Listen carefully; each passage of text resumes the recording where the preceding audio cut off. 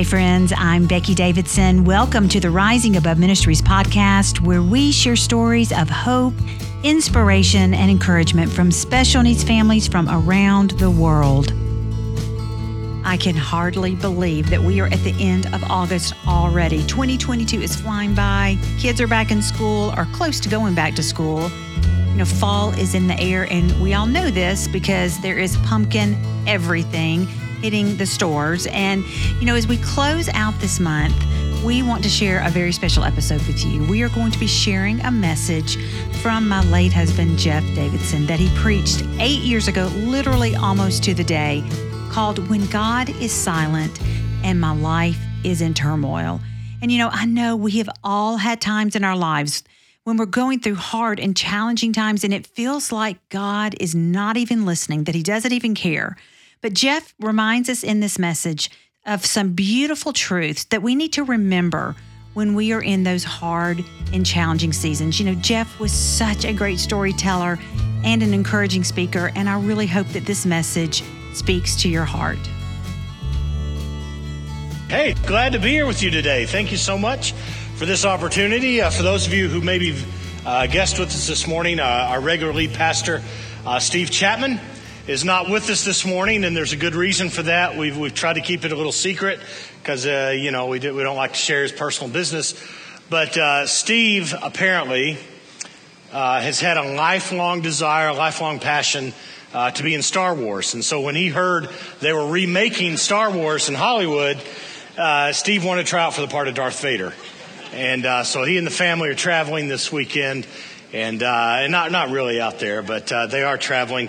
And I'm glad to be here because I don't get to be a guest here myself at this campus much.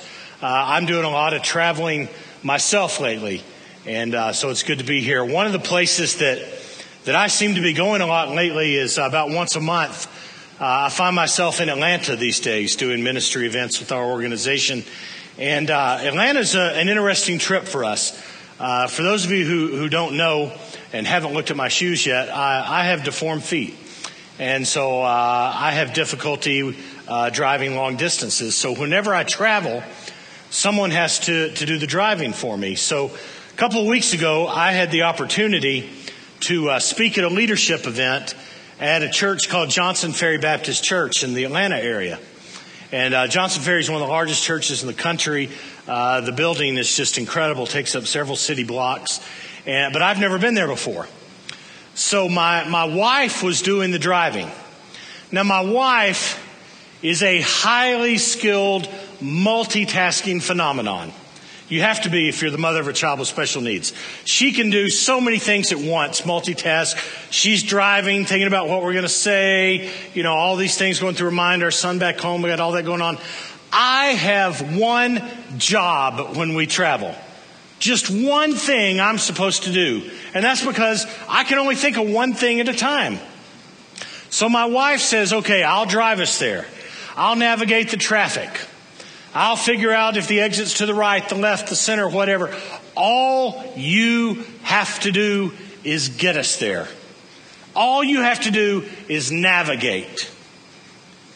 I can do that. That's all you need me to do. Just one thing. Find out directions where we're going. Find out how to get there. So I'm a high-tech guy, right? I grab my iPhone. I pull it out. We're in the car. We're buckled up. We're driving. I pull out Siri. Now, those of you that have Siri on your iPhone, I have a love-hate relationship with Siri. I love her and she hates me. Something I did about 6 months ago, I'm not really sure what. I disrespected her or something, but sometimes she just doesn't talk to me. And sometimes she likes to play games with me. So I punched the little button and I said, Siri, Johnson Ferry Road, Atlanta, Georgia. Boom, here you go. Here's how to get there. I'll talk you through it, Jeff. So we're driving, we're getting close to Atlanta. And keep in mind, this particular church is in an area of Atlanta called Marietta. I go to Marietta several times a year. I've done events all over Marietta. I know Marietta. I know every restaurant at the exits in Marietta. We go right past Marietta. I'm looking down at Siri. I'm like, something's just not right here. I mean, we're way far. Check my time. We're still okay on time. We're supposed to be there at 1. We're okay. I always like to arrive a few minutes early. but something's not right. But I got to trust Siri. She knows what she's doing. Apple Maps could not be wrong, could it? It could. Finally, we're in downtown Atlanta. And something just doesn't look right. This is not where I'm supposed to be. This is not where I want to go. This is not the path I would have chosen. And all of a sudden, Siri says, "Hey, you've reached your destination." And I look around. We are in the middle of nowhere. I mean, nowhere. It looks like a war zone. And Siri's, "There's where you are." And I'm like, this church is supposed to be big. I'd be able to see it if it were nearby. This isn't it. Something's got to be wrong. My wife says very kindly, probably gave her a little too much grace there, "Are you sure you put the right directions in?" "Yes, I told it. Johnson Ferry Road, Atlanta." "Did you say Johnson Ferry Road, Marietta?" "No, Marietta's part of Atlanta." "Why don't you put in Johnson Ferry Road, Marietta and see what happens?" So I put in Johnson Ferry Road, Marietta. Apple Maps says, "Well, why didn't you say so?" "Yeah, you're lost. You're like 30 minutes from where you're supposed to be, dude." So we call the church.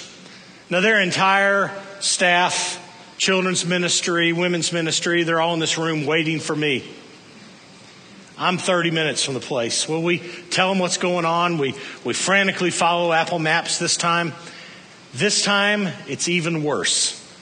Siri goes, "All right, now you've reached your destination." And I look around, and we're in a war zone 25 minutes further out of the way than we were the first time.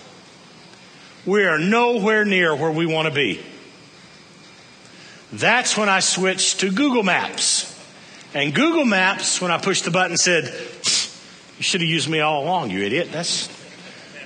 You just don't know what you're doing." We arrived 48 minutes late for my speaking engagement. We literally felt like we had been placed in the absolute middle of nowhere. Now, why is this guy telling us how stupid he is when it comes to navigating? Because I bet you in your life, and many of you probably right now, I bet you feel like God has dropped you off in the middle of nowhere. You had plans, you had goals, you had dreams, you had places you wanted to go, you had things in your life that were supposed to happen, and you were following God, and all of a sudden you realize God has dropped you off in the absolute middle of nowhere. And God is not to be found. And there's nothing you can do to hear from God. And you try praying and praying, but your prayers are just bouncing back off the clouds. And you try fasting and you try reading your Bible. And then you find a friend and he goes, "You're just not spending enough time in the Word." You smack that guy, but it still doesn't do you any good. Nothing is happening. You feel so far from God, like God is nowhere to be found. You're down at Kroger's looking for God's picture on the back of milk cartons. Where is God? Why is God silent? Why won't God answer me? Why won't God help me? Where is He? And the answers never come. Because you feel like you are absolutely in the middle of nowhere. And you can't find your way out. You start calling up friends you went to kindergarten with and saying, "I'm sorry for that Oreo I stole during share time. Will you forgive me?" You're down at Walmart just asking strangers, "Have I offended you in traffic? If so, please forgive me." You're trying to cleanse yourself of everything you can, but nothing is working and God is not to be found, and you don't understand what's going on in your life. You feel nothing. And when that happens, you start blaming yourself. I do. I start thinking I must have done something. I must have offended God. God, I must be guilty of something. I must have some hidden sin. I'm just not reading. I'm not praying. What am I doing? What am I doing? And I want you to understand this morning that there are times in your life where God is going to seem like He's missing in action. There will be seasons in your life, and some of you probably in one right now. There are seasons in your life when you're going to feel like God is nowhere to be found. and your faith is just barely holding on, if it is at all, because you feel like God has dropped you in the middle of nowhere. And I want you to realize something else. It's not you. Sometimes it could be you. Sometimes it could be something in your life. But sometimes it may just be that God is hiding his face because God needs to teach you something through his silence. And I want you to realize that there are super Christians. There are people of enormous faith who've experienced the exact same thing you have. Listen to this. Tell me if you can't relate to this. I call, I cling, I want, and there is no one to answer. No one on whom I can cling. No one. I am all alone. Where is my faith? Even deep down, right in there is nothing but emptiness and darkness. My God, how painful is this pain? I have no faith. I dare not utter the words and thoughts that crowd my heart and make me suffer untold. So many unanswered questions live within me. I'm afraid to uncover them. If there be a God, please forgive me. When I try to raise my thoughts to heaven, there is such convicting emptiness that those very thoughts return like sharp knives and hurt my very soul. I am told God loves me, and yet the reality of the darkness and the coldness and the emptiness is so great that nothing touches my soul. I felt that before. Anybody else felt that before? You know who wrote that? Mother Teresa. It happens to everyone. In fact, if you read your Old Testament and you look at the lives of the prophets, of Jeremiah and Isaiah, and you look at people like Job and David, you will find that every great man and woman of God, every great man and woman that God has used greatly, has gone through seasons of their life where they feel like God wounded them deeply. Every one of them. Listen to Job. Job was considered a man who wouldn't drop his water bottle off the table. Job was considered a man of high integrity. And listen to what Job says. Job laments one day, if only I knew where to find God. I would go to his court. I would lay out my case and present my arguments. Then I would listen to his reply and understand what he says to me. Would he use his great power to argue with me? No, he would give me a fair hearing. Honest people can reason with him. So I would be forever acquitted by my judge. I go east, but he's not there. I go west, but I cannot find him. I do not see him in the north, for he is hidden. I look to the south, but he is concealed. Job asked the same questions you and I do. Where is God? Where is God when I need him the most? I get that. When I first went into ministry, 2 years into ministry, and I thought I was on top of the world. I thought I had it all figured out. I thought I understood what God was going to do with my life. The next thing I know, I'm in a coma. I've got a 5% chance of living, and if I do make it back, I'm going to be on oxygen the rest of my life. I went into respiratory arrest right on a table in the hospital. I spent the next year in a wheelchair, trying to learn to walk again, take care of myself again, function again. And the whole time, I'm praying to God and I'm asking God, why is this happening? What's going on? Where are you? How could you possibly be letting me go through this? And that entire season, God was silent. God never spoke. God was missing in action. And finally, one night, after many, many months of that struggle, one night, after all those months, God finally revealed his presence to me and simply said, I'm here. God never abandoned me during that time. God turned his face from me because I had some things I needed to learn. I had some things I needed to let go. I needed to let go of pride. I needed to let go of arrogance. I need to come to realize that I can't do all this on myself. I can't depend upon myself. I had to come to the point where I realized that it's either God or nothing. It's not me. And the only way that I could learn those things, the only way was to go through that desert.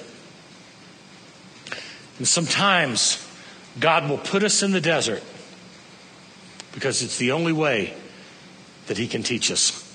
I want to share a story with you today. How many of you have heard of David before in the Old Testament, King David?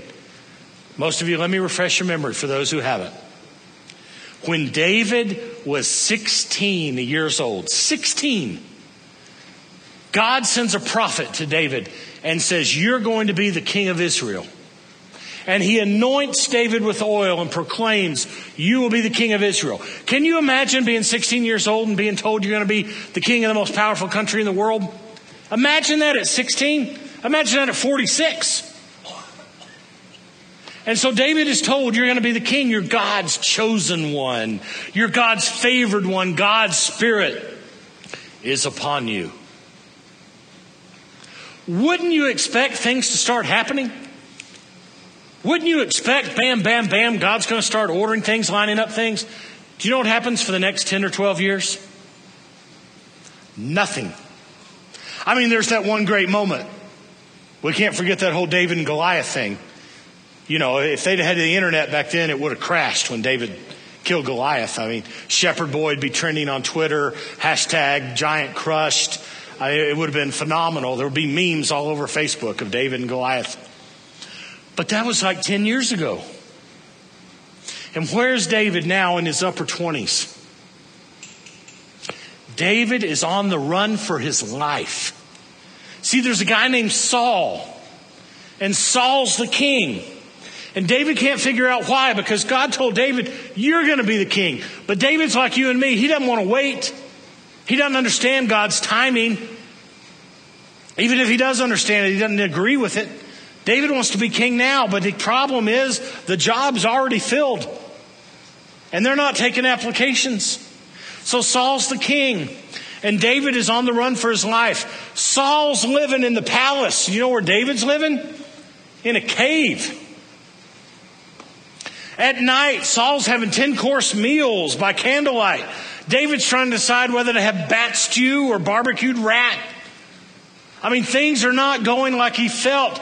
God has put him in the middle of nowhere. And so David finds himself in Psalm 13. We're going to put this on the board.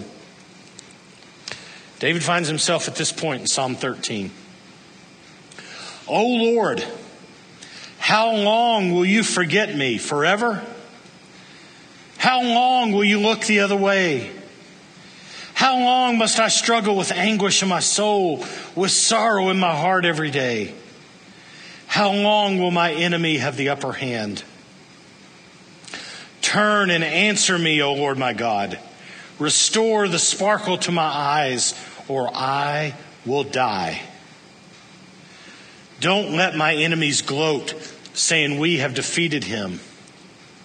Don't let them rejoice at my downfall. Can you hear the anguish in David's voice? God, where are you? God, why have you abandoned me? Why am I going through this? Where are you, God? See, David's got 3 issues going on here. The very same, very identical 3 issues that you and I will face at some time in our life. Maybe you already have, maybe you are right now. Here's the 3 things. Number 1, God seemed so very distant from David. God seemed so very distant from David. It was like God had dropped David in and just left him all to himself to figure it out. He remembered that God had plans for him. He remembered God had made promises. You're going to be the king, but nothing was happening. I know there's times in your lives where you sit there going, I don't understand why I'm going through this. I don't understand why nothing's happening in my life. I'm trying to do all the right things, but nothing's working the way I want it to. Nothing's working out for me. And that's David's second problem. Number 2, David's whole life was in turmoil. David's whole life was a mess. In the original Hebrew, those verses talk about sorrow after sorrow after sorrow piling up on him. In other words, he'd make plans at night and the next day, nothing worked. It was bad news after bad news after bad news.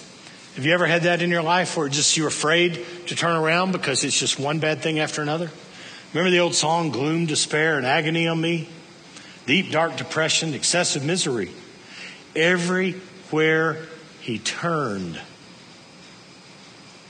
nothing was working. And not only was nothing working, but number 3, David's enemies were winning. Saul was winning. Everything David put his hands to was falling apart, and the people who were furthest from God, they were winning.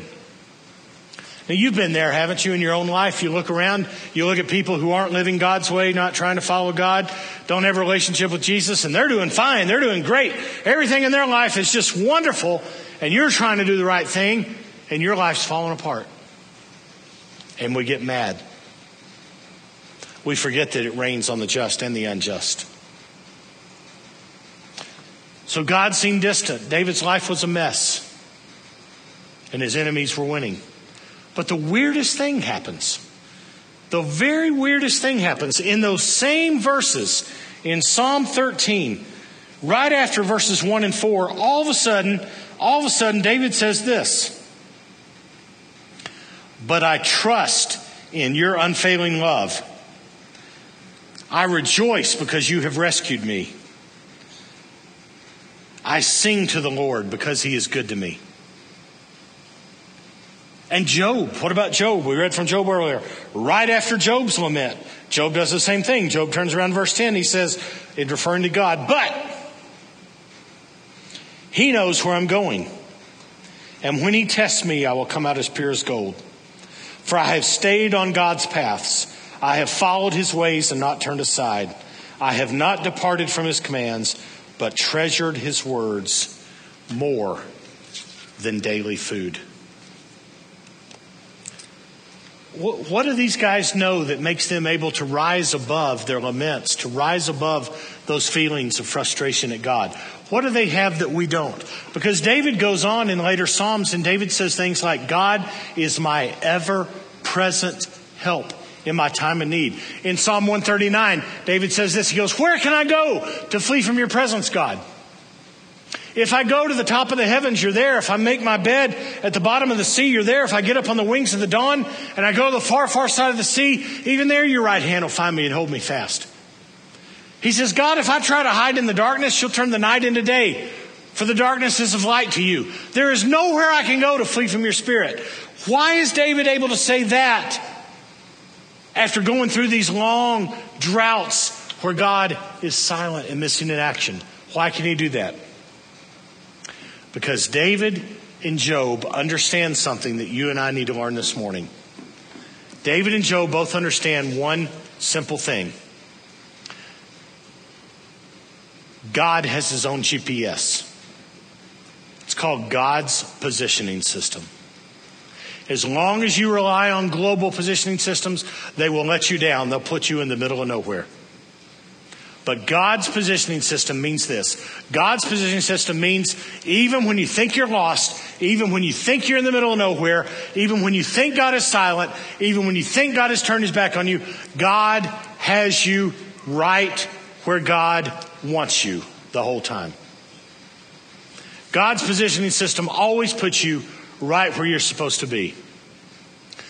So if you don't hear anything else I say today, I want you to take these 6 takeaways home with you. These 6 things. Don't panic. We're going to go through these lightning fast. Sit down, strap in, buckle up. Here they go. Number 1, silence is not absence. God's silence is not his absence. When David thought God had dropped him off and turned his back and left him, God was there. Don't ever confuse God's silence for his absence. Number 2, God's silence leads to trust. God's silence forces you to trust God because you don't have any other choice.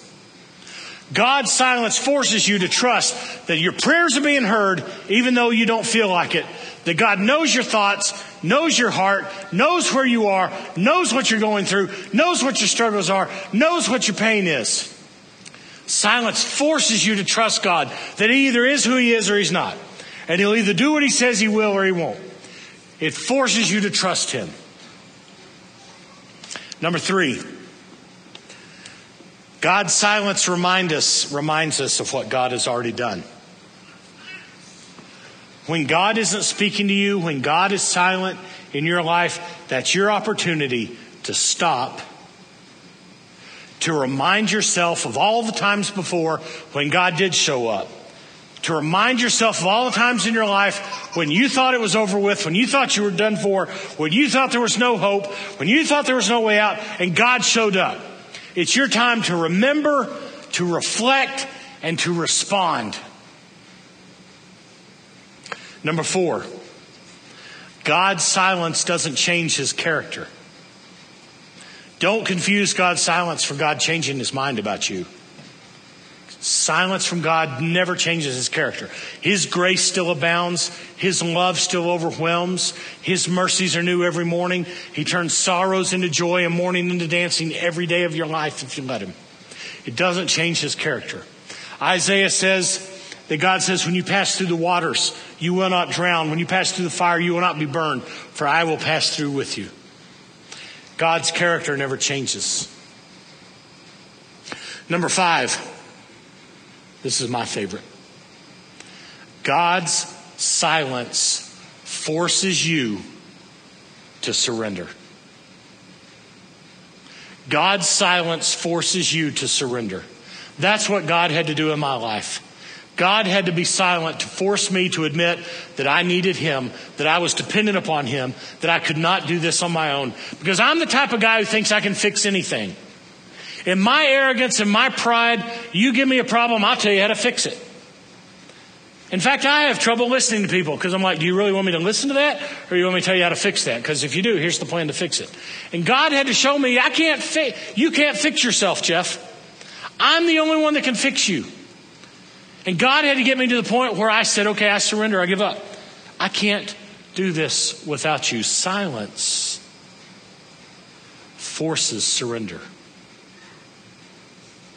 And finally, number 6, silence doesn't mean that nothing is happening.